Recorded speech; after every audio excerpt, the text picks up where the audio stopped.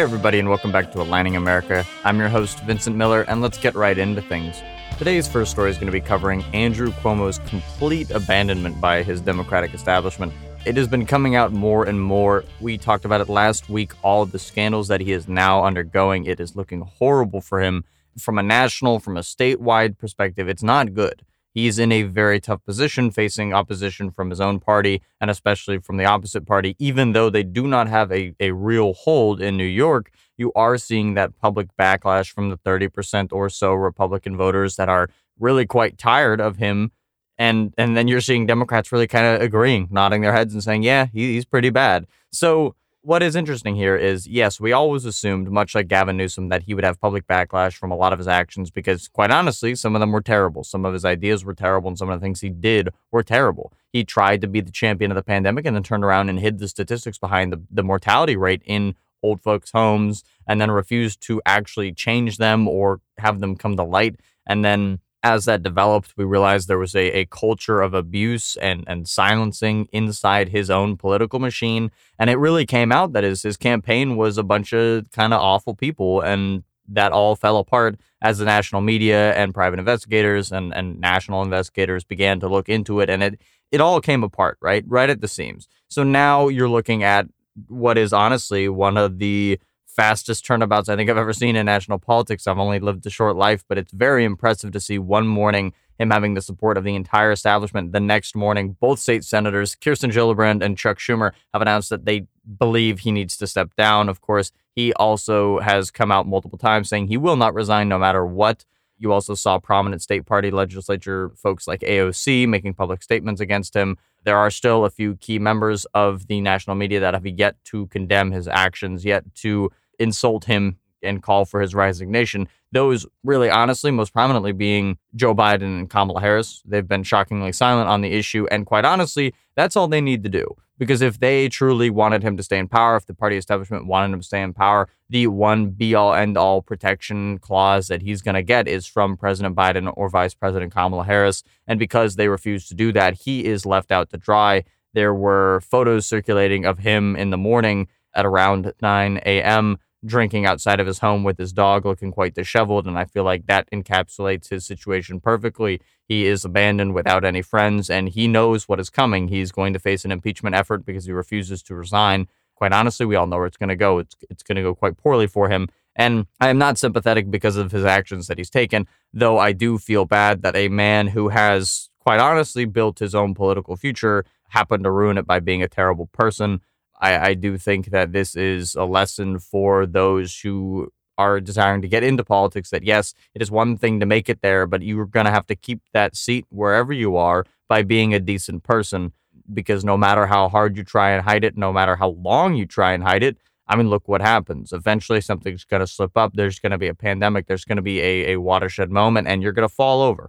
And quite honestly, this is the best example we could have. A man with an 80% approval rating not so long ago is now so far in the gutters that it's unbelievable, and his political future is all but assured to be 6 feet under. So as the story develops, I imagine we're just going to see a conclusion paragraph to all of this. He's going to be, if not even impeached and arrested, at least impeached and thrown out to the dogs. And I'd imagine he'll suffer a life much like Rudy Giuliani of scrounging for spotlight where he can, but not doing much else. And we'll have to see where the story goes from there. Now, our second story today is going to be concerning Gavin Newsom, the other governor that we talked about last week who was under fire and facing public pressure, though his story turned out much nicer for him.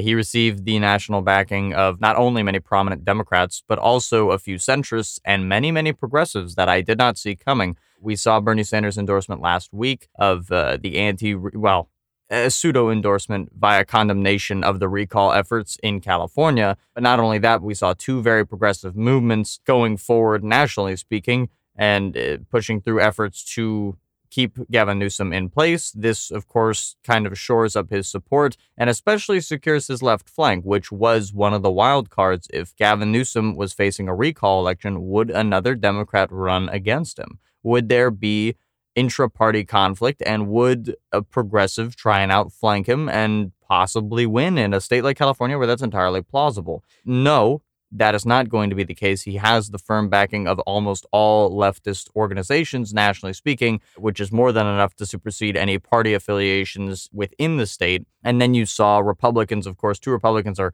quite honestly jockeying to see who can get less of the vote, because I can't believe that he's actually going to lose to a Republican, because in my opinion, it is just not going to happen. They have maybe the votes to push through a recall, but it's not going to happen. I think they're attempting to use the dissatisfaction with the coronavirus pandemic and the lockdown that ensued against Gavin Newsom and his general unpopularity amongst younger voters to push through a Republican candidate. But this is no Arnold Schwarzenegger they're running. They're running 2 no-names that nobody appreciates any more than just face value. And I can't see any plausible way of them actually being elected, which kind of makes the story a moot point. While, yes, it is not great optics to be getting recall signatures petitioned against you and then possibly having to face a recall election, but it really doesn't matter for a man who's almost assured a victory in that election. Another short story that's facing us nationally today is Kentucky's absolute decimation of the First Amendment. Why do I say that? Why do I sound so vitriolic? Why do I sound so angry? Well, it's because, quite honestly, I am. I believe that the bill that was passed in Kentucky's state legislature is actually disgusting, as their Senate has pushed through a bill that would make it a state crime and then a federally punished crime to insult a police officer during a riot, and would authorize the use of violent force by police officers if insulted.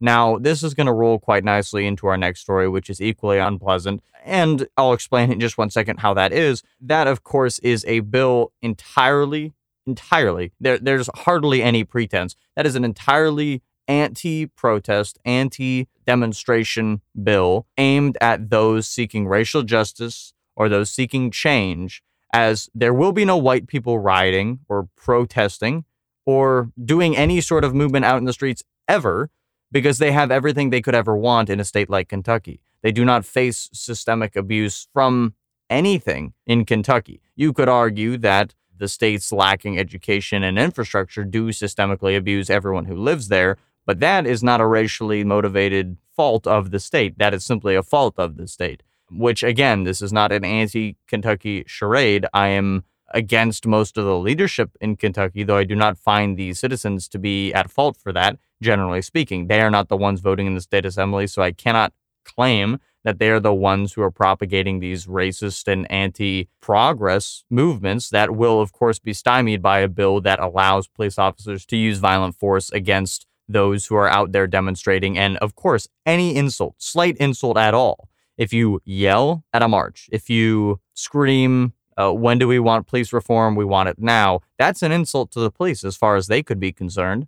It's all, of course, subjective, and that's what makes it so dangerous. It is a subjective punishment or subjectively applied punishment on free speech, and that is a problem. It is not about being right-wing, left-wing, yada. It literally doesn't matter.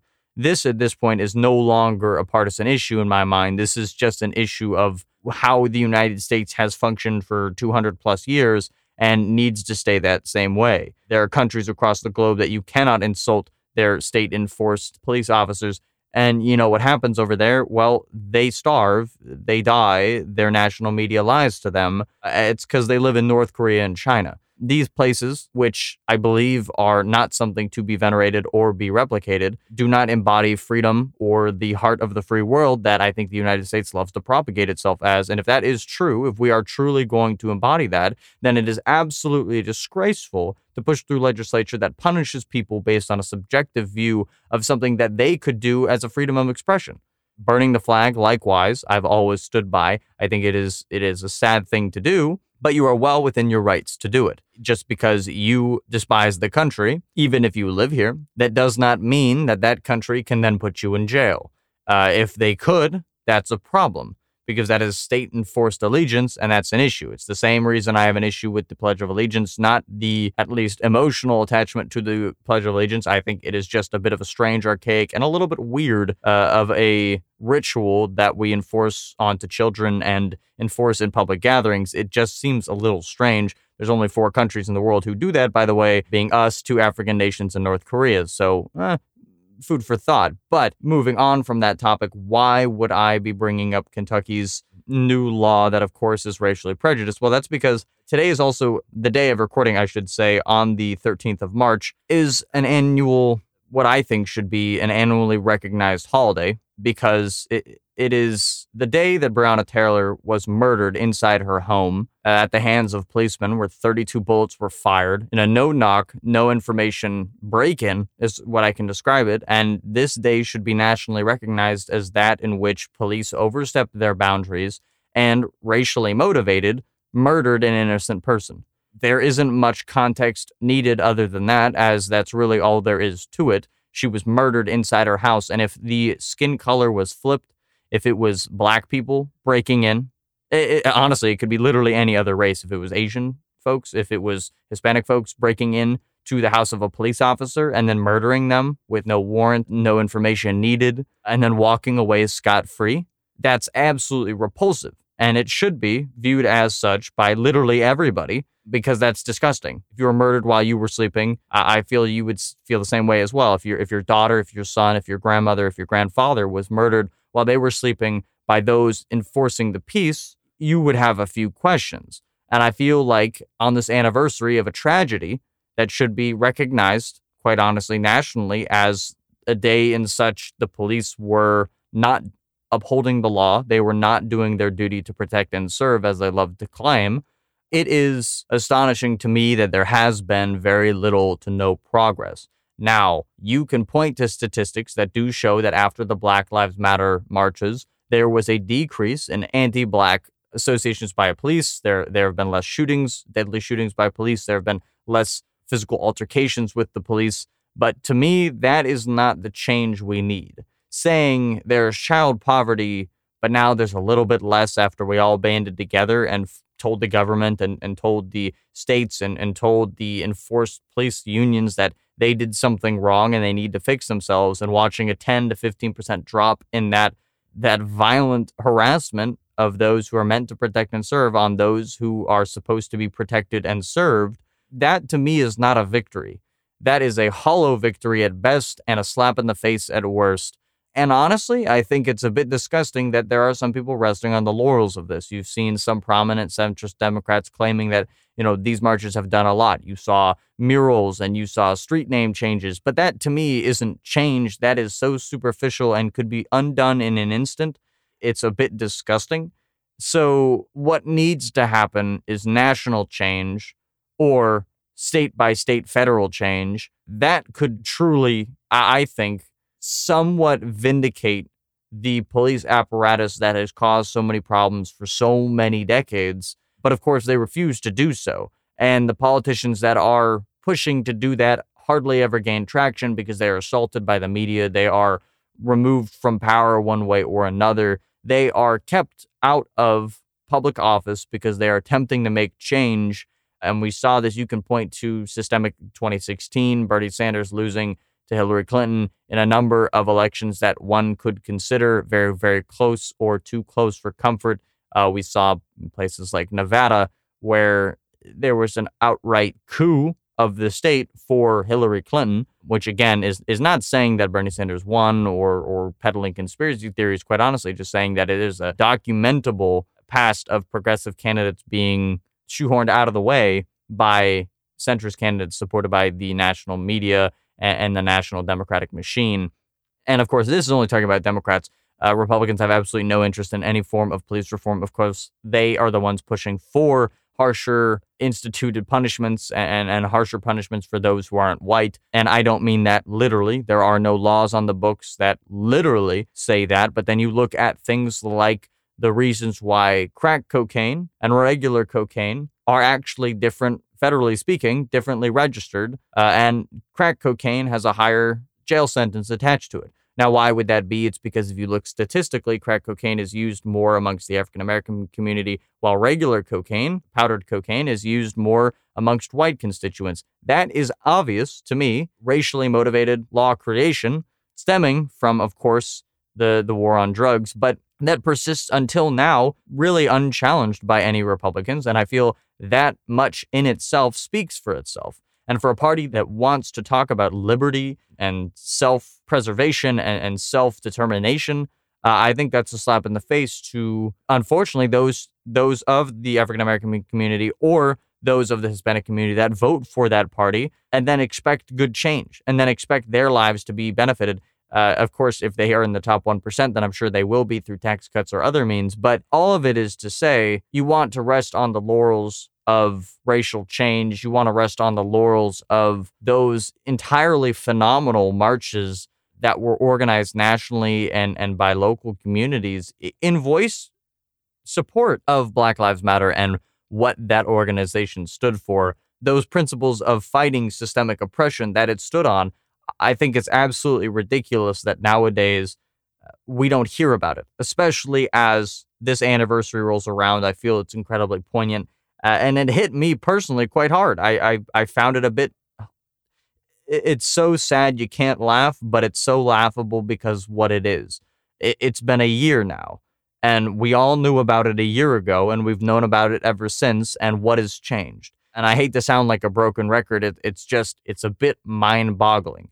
In other news of racial justice, however, we did see Minnesota Judge Peter Cahill approve the prosecution's third-degree murder charge against George Floyd's murderer, Derek Chauvin, in what is being called George Floyd's trial, which I think, of course, is a misnomer and has been recognized as incredibly insulting to George Floyd. However, that third-degree murder charge that was originally paired with a second-degree murder charge, which is now dropped, and now this has only just been reinstated, I think we are all going to be absolutely devastated in just a few months. The jury selection is still ongoing, but I feel as if in a few months we are going to get the result from that trial, and I am calling it now. You can quote me on it. As of right now, I think he will get off scot-free. He will be met with national cheers from the Republican Party. He will be met with near universal disapproval from the Democratic Party. This will continue as a partisan effort of fighting for and then against racial justice on party lines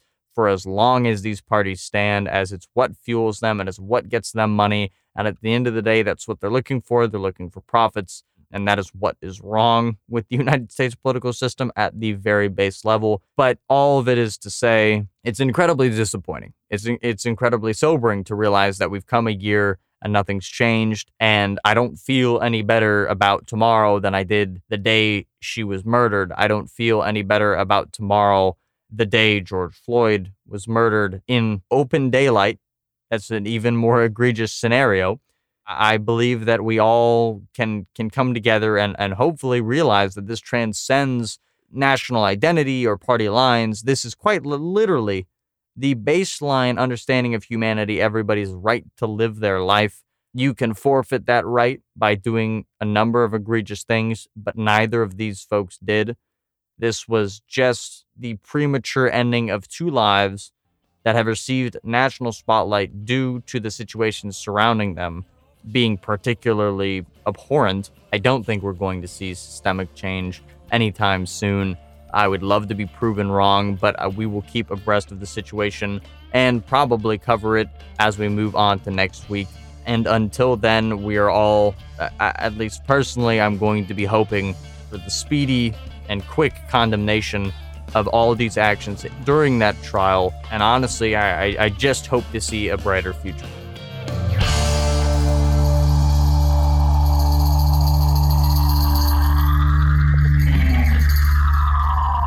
Thank you for listening through to the end.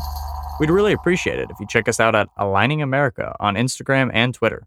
And if you really enjoyed it and want more content like this, be sure to head over to our Patreon to ensure we can keep putting out episodes, changing hearts and minds one podcast at a time. Thank you.